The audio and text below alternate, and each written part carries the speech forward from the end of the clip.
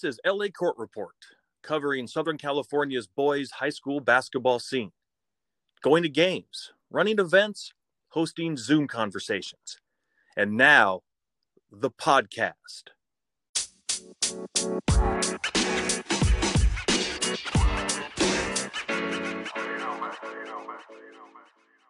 This is Steve Wax with LA Court Report. I'm here with Brad Enright, and our guest today is Loyola High School head coach Jamal Adams. Coach Adams, thanks for being with us today.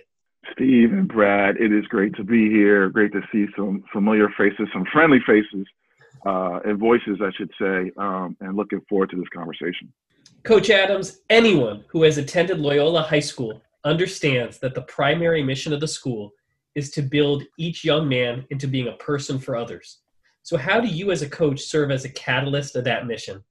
Oh, wow. That's a great question. I mean, I think I'll start with the idea that, right, I really do believe that this profession, and I'd actually call it a vocation. You know, I think I was called to do this, is really about setting an example.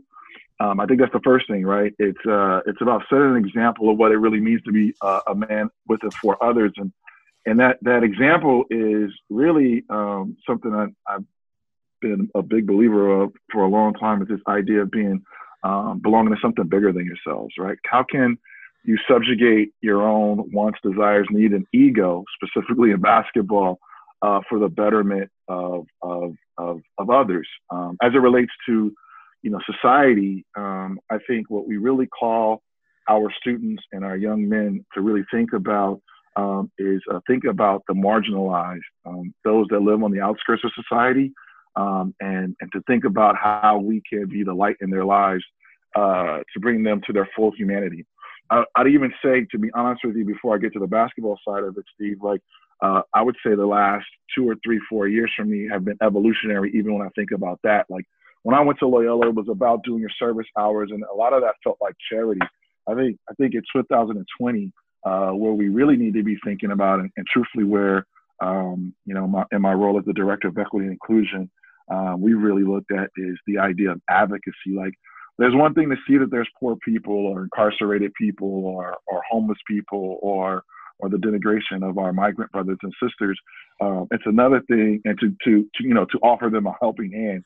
It's another thing to actually think about what is the root cause of these inequities, and how do we go about collating and cultivating power so that we could speak to those that can make those decisions, and to actually change some of those, policies, procedures, laws, and structures. And so that's really been the focus of that work. And then as it relates to the basketball piece, Waxy, I've always felt like hoops is such a great microcosm of the real world, especially for young folks. And so, I'm just a big believer. I hope that in my 16 years as the head coach at Loyola, and even the 8 or so with Jenny before that, you could say a Loyola basketball team played unselfishly. They played for each other, that folks really knew their roles and played to their strengths, right? If a kid could shoot it, we're going to run a play for him to shoot it every time. And until they adjust, if it means that he gets 6 shots in a row, I hope that our team can understand that that's the way that we need to play. And similarly, defensively, right, that we play on a string and that we help each other. That journey and those type of, I think, lessons, particularly when those work well, if we're honest, right? When you're successful, and kids can see that they can be a star in their role and they're part of a group that does something successfully, and they really, 1 through 15 feel engaged in that process. Imagine what kind of citizens they're going to be, what kind of dads they're going to be, what kind of, neighbors they're going to be, sons, husbands, because they know what it feels like to actually really sacrifice and to see the greater good, come to full realization, right? None of us get into this to lose, and Lord knows I like to compete, but particularly there's no greater satisfaction than seeing, a group of kids, multiple kids have a role, even the guys that don't play, being engaged in the scout and shouting out the cuts and the box outs and the down screens and the plays. Those are some of my best memories in my career. And I think going with that, one of my favorite Loyola memories is the greatest technical foul of all time was committed by Loyola High. Can you talk about that for a second? Yeah, I mean, I still say, I think, not to brag or boast, I think I am on all of 3 techs in my life ever. And the one that I'm most proud of is I think the story you're talking about is for Austin Hatch. That's correct. We had the blessing of having Austin Hatch. I'll try and give the Reader's Digest version, but a young man who unfortunately lost his family, mom, dad, brothers and sisters, in 2 fatal airplane crashes that left him in a coma for months on end. And then he rehabilitated himself in a way to try to resurrect his career so that he could go on to the University of Michigan and play hoops. And so he came to us as a senior, and candidly, when we got him in August and September, he was still struggling to really like run, catch, and shoot. A lot of work. My dear friend Rashid Hazard was a big part of that. We got Austin all the way to the point where he felt like he could practice. And then a game at Notre Dame against my closest little brother, I would call him, Vince Oliver. We're playing well. That team that year was loaded, and we're up a bunch, and I go down. I think that was the first night Austin actually put his uniform on. Before that, he was a little afraid to wear his uniform because he didn't want the expectations of people seeing him on the floor. But that night, he felt like putting his uniform on. I went down to the end of the bench. I asked him, is this tonight? He said yes. We went out there. We ran a play, candidly, where we throw the ball to one side of the floor and set a double screen away. And candidly, the 2 kids that set the screens for him committed the ultimate offensive fouls. I mean, they looked like they were like pulling guards. They never stopped their feet, and they caught both of the Notre Dame kids. He got a clean look. I was right on line with it, and he caught it and let it go. I mean, it was, Disney movie. The thing was bottom of the net. And because we had all been intimately involved in like his journey, I think honestly, a story that's not well known was maybe I think a week or 2 before that was his father's birthday. He was practicing. Like, I think we took a water break. I turned around and he was over, like, leaned up against the bleachers, quietly sobbing. And Parker Jackson Cartwright and Tom Welsh walked over to him and they asked him what was going on. The next thing I know, the 3 of them are sitting on the floor, kind of all sobbing. The rest of the team was over there. Like, it was, we were engaged in his pain, and practice stopped, and we all just kind of had a moment with him. And we went our separate ways that day. And I think seeing him make that shot, we all knew what that meant to him. And so to that point, Steve, we ran on the court. We celebrated like we won the NCAA championship. The game was going on. They had to call a foul, a tech, because I think all 16 players, managers, coaches were at half court hugging him and crying. I apologize profusely to Vince. I apologize to the refs. And we took our tech and our medicine as we should. I think that Vince completely understood. Yeah, I think he does. He definitely. I think in the moment he wasn't quite sure what was going on, and then obviously afterwards he knew. And then obviously that made Sports Center, and we started doing interviews for Austin. And I think at the time we were like 16-0, and we went on a media whirlwind for about 2 days. And then at home, Coach Wilson and the Chaminade Eagles came in and waxed us, just beat the snot out of us. And we definitely were probably living in a la-la land for a couple of days after Austin made that shot. Understood. I think you talked about, when you were answering the first question, was one of the hats you wear on campus is you're actually the school's director of equity and inclusion. I know that if we talked about everything you did in that role, that would be a separate podcast completely. Right. Can you maybe take some of the lessons you've learned about diversity, equity, and inclusion and relate them to how you run your basketball program?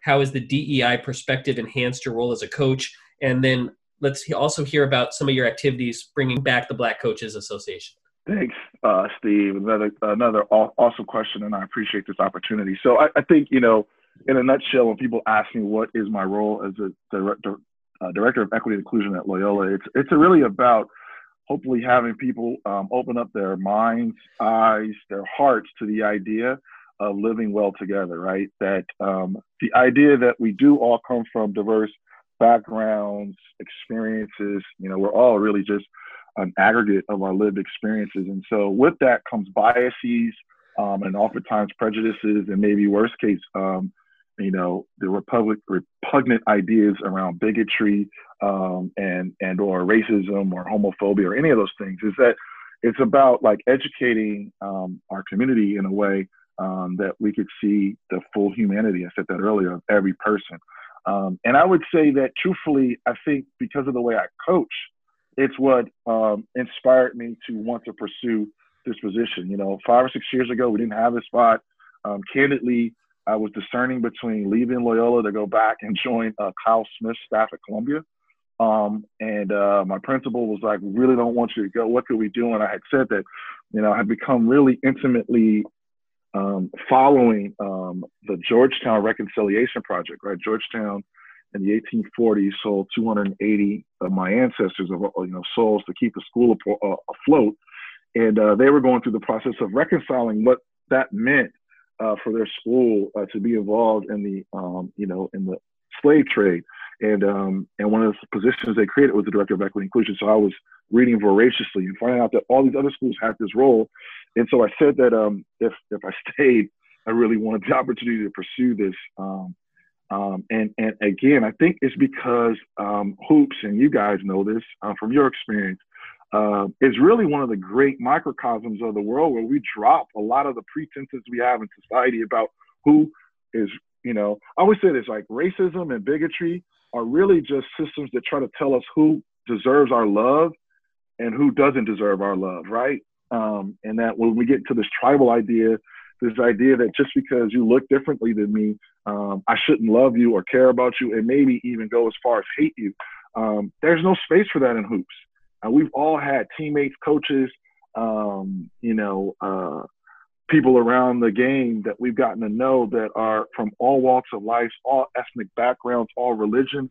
And it's all about, can we get a stop and can we put the ball in the bucket, right? And I think really being a coach informed the idea of what I wanted to do in that role. And to be honest with you, we've been very successful at Loyola, not only at our own campus, but what I really, the last 2 or 3 years, have been able to spread my wings out and lead some initiatives, both regionally. So all the West Coast schools for the Jesuits have been a big part of a couple projects, including the latest one, which is called CORE, which is our collaborative organizing around racial equity. We built a whole toolkit and a readings list, and then even gone out and did 10,000 actions, community organizing actions for racial equity. And then I also sit as like one of the national chairs for DEI professionals for Jesuit schools. And we're going to do a big convocation this summer. So those keep me busy. And then lastly, on top of that, I really appreciate in June, after kind of the George Floyd murder and the requisite racial reckoning that we saw in our country, assistant coach, I think he's associate head coach, I believe, Jason Hart at USC, his dear friend, professional athlete Pooh Jeter, reached out to me and said, hey, we really want to bring back the Black Coaches Association that was created by the greats like John Chaney, John Thompson, rest in peace, George Raveling, Vivian Stringer, all those folks have been involved in creating the BCA back in the early 80s as a response to Prop 48 and some of the issues that were going on in the NCAA at that time. And we decided that, for some reason, the trademark had passed or what have you. Pooh, with his attorney, was able to procure that. And we started launching, Zoom meetings. And really all we wanted to do was when you look at the landscape, right, basketball is a predominantly played by African-American players at the collegiate and professional level, and probably even at the high school level. However, if you look at the coaches, particularly head coaches at the professional and collegiate level, those numbers have gone backwards, in fact. Really our early part was just about coalition, about building strength, about getting to know each other and being able to call each other resources. Going forward, 2021, we want to be a bit more proactive about an agenda to help maybe change some of those numbers. But I would say most of this year, we have just gathered weekly on Thursday nights to hear from the great luminaries in our profession and to build coalition. And we went from, I think our first call was about 20 of us, to now we have a membership list that's north of 500 coaches all across the country. Even in Canada, we got a couple European coaches that have joined us, and we've had some unbelievable nights, including, Coach George Raveling blessed us one night. Coach John Lucas blessed us another night with their insight. We've also centered women. We've had Cynthia Cooper and Cheryl Swoops, Tina Thompson, and Misha Curry join us. And even we wanted to make sure we lifted up some of our brothers that have unfortunately, had I don't even know how to say it, because I mean they're my guys. Had an unfortunate, I guess, FBI, NCAA deal, and I could talk about how unfair I think it is. But we had Book Richardson, Tony Bland, and Lamont Evans also speak to our group. So it's really been life-giving just to get to know, my own personal reach has expanded, but really to have a space where people can really talk about how hard it is to do their jobs in certain situations, and care for our students. Obviously, COVID has been a big part of our talks, and this is the community. Like I'll finish up the answer by just saying, like, probably one of the best blessings for me in 2020 has been the relationships that I've built with our executive board. So myself, Jay Hart, Pooh Jeter, Tina Thompson, Damon Stoudemire, Travis DeCour, Reggie Morris, and Lou Ritchie. That's my family.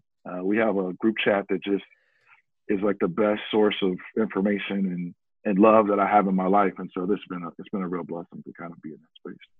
Is being the director of equity and inclusion at a Jesuit institution different than it might be at a different institution?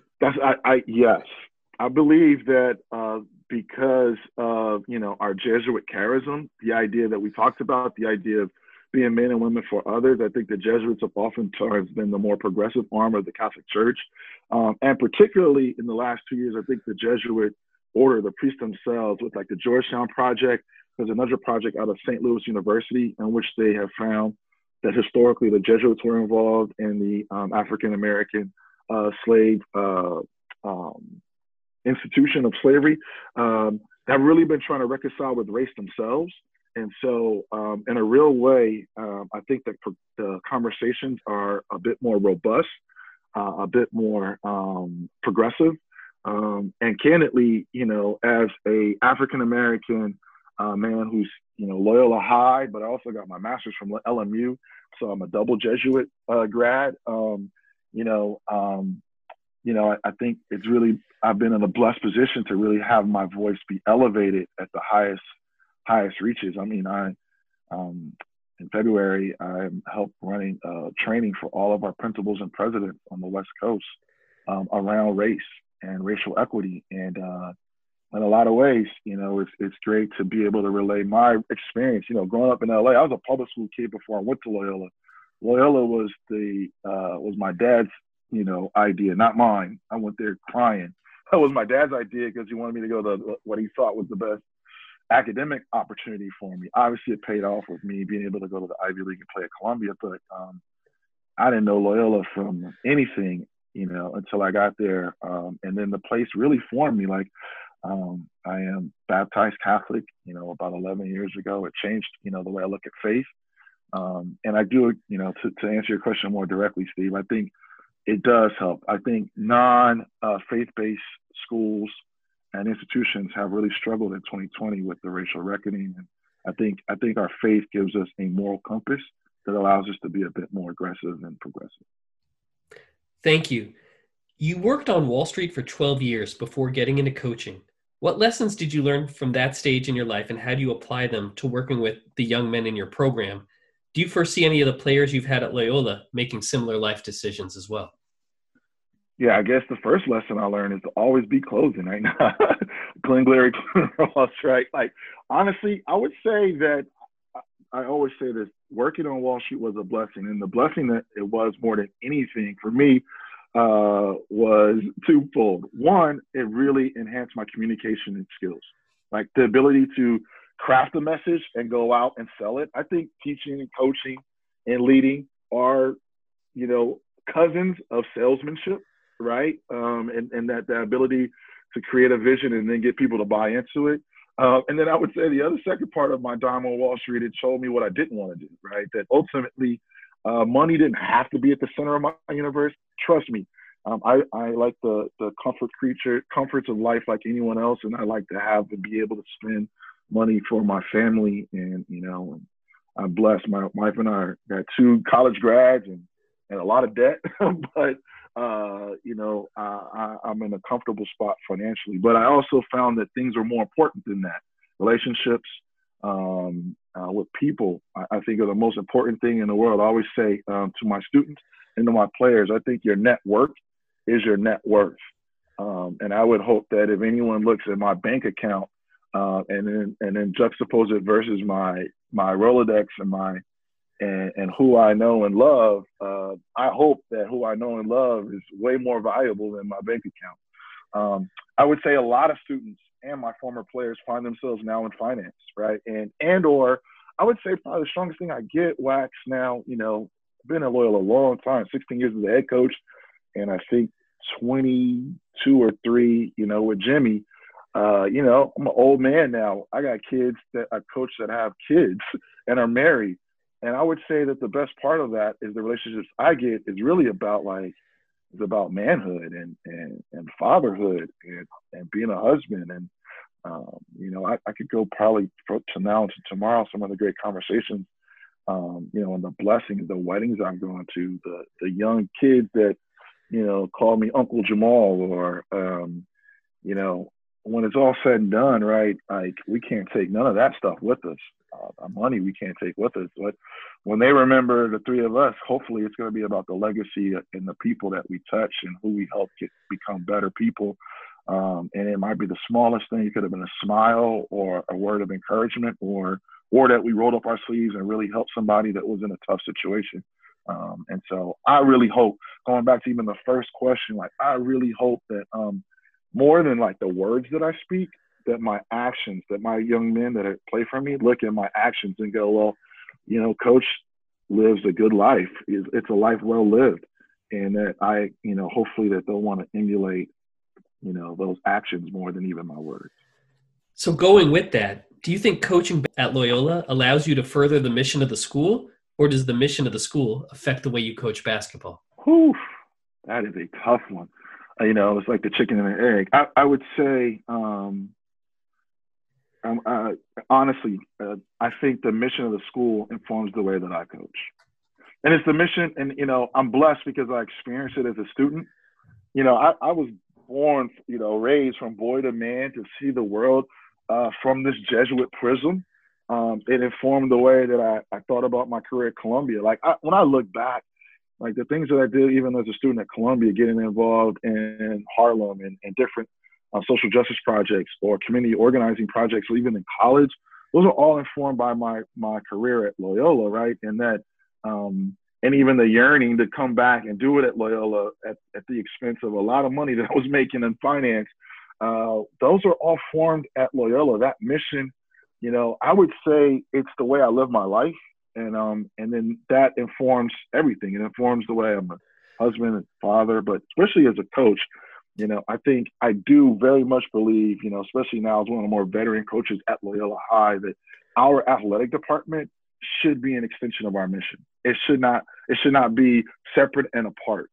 That our teams should carry on, be fiercely competitive, right? And that we should pour our hearts into being fiercely competitive.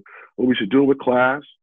We should do it with compassion, right, for both our teammates and our opponents, and that we should conduct ourselves in a way that invites other people that see and have a similar idea and mission about their lives to want to join us.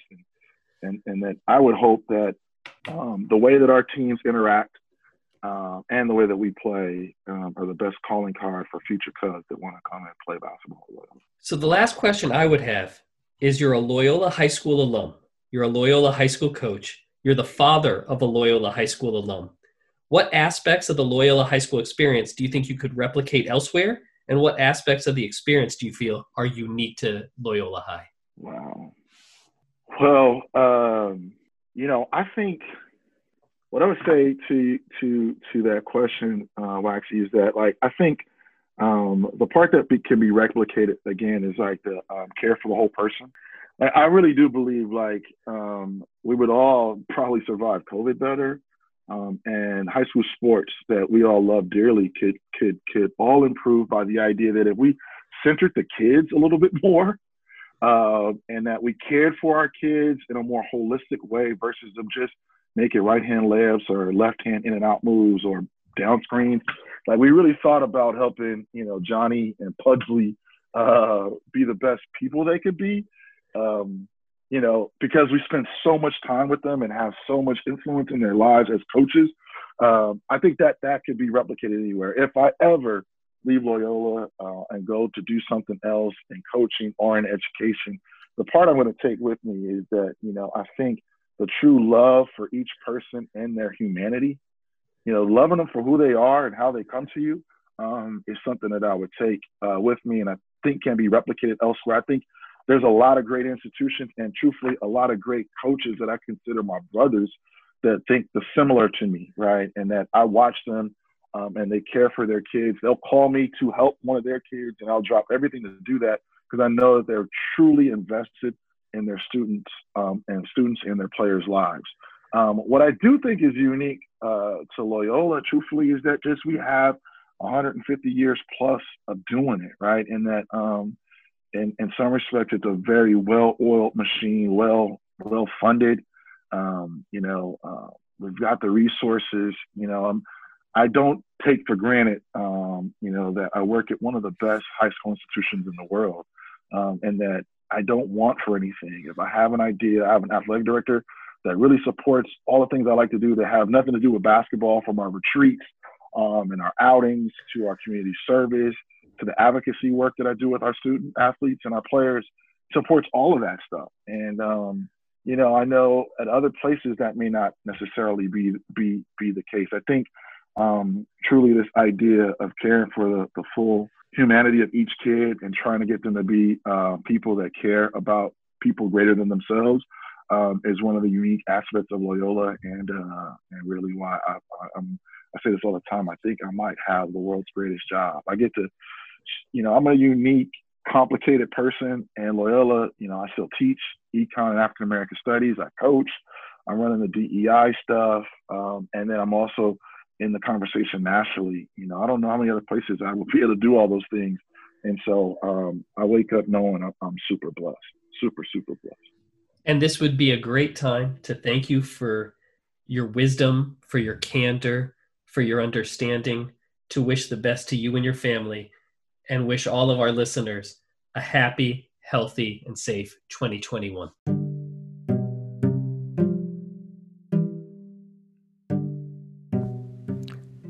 Thank you for tuning in to the LA Court Report podcast, an LA Court Report production.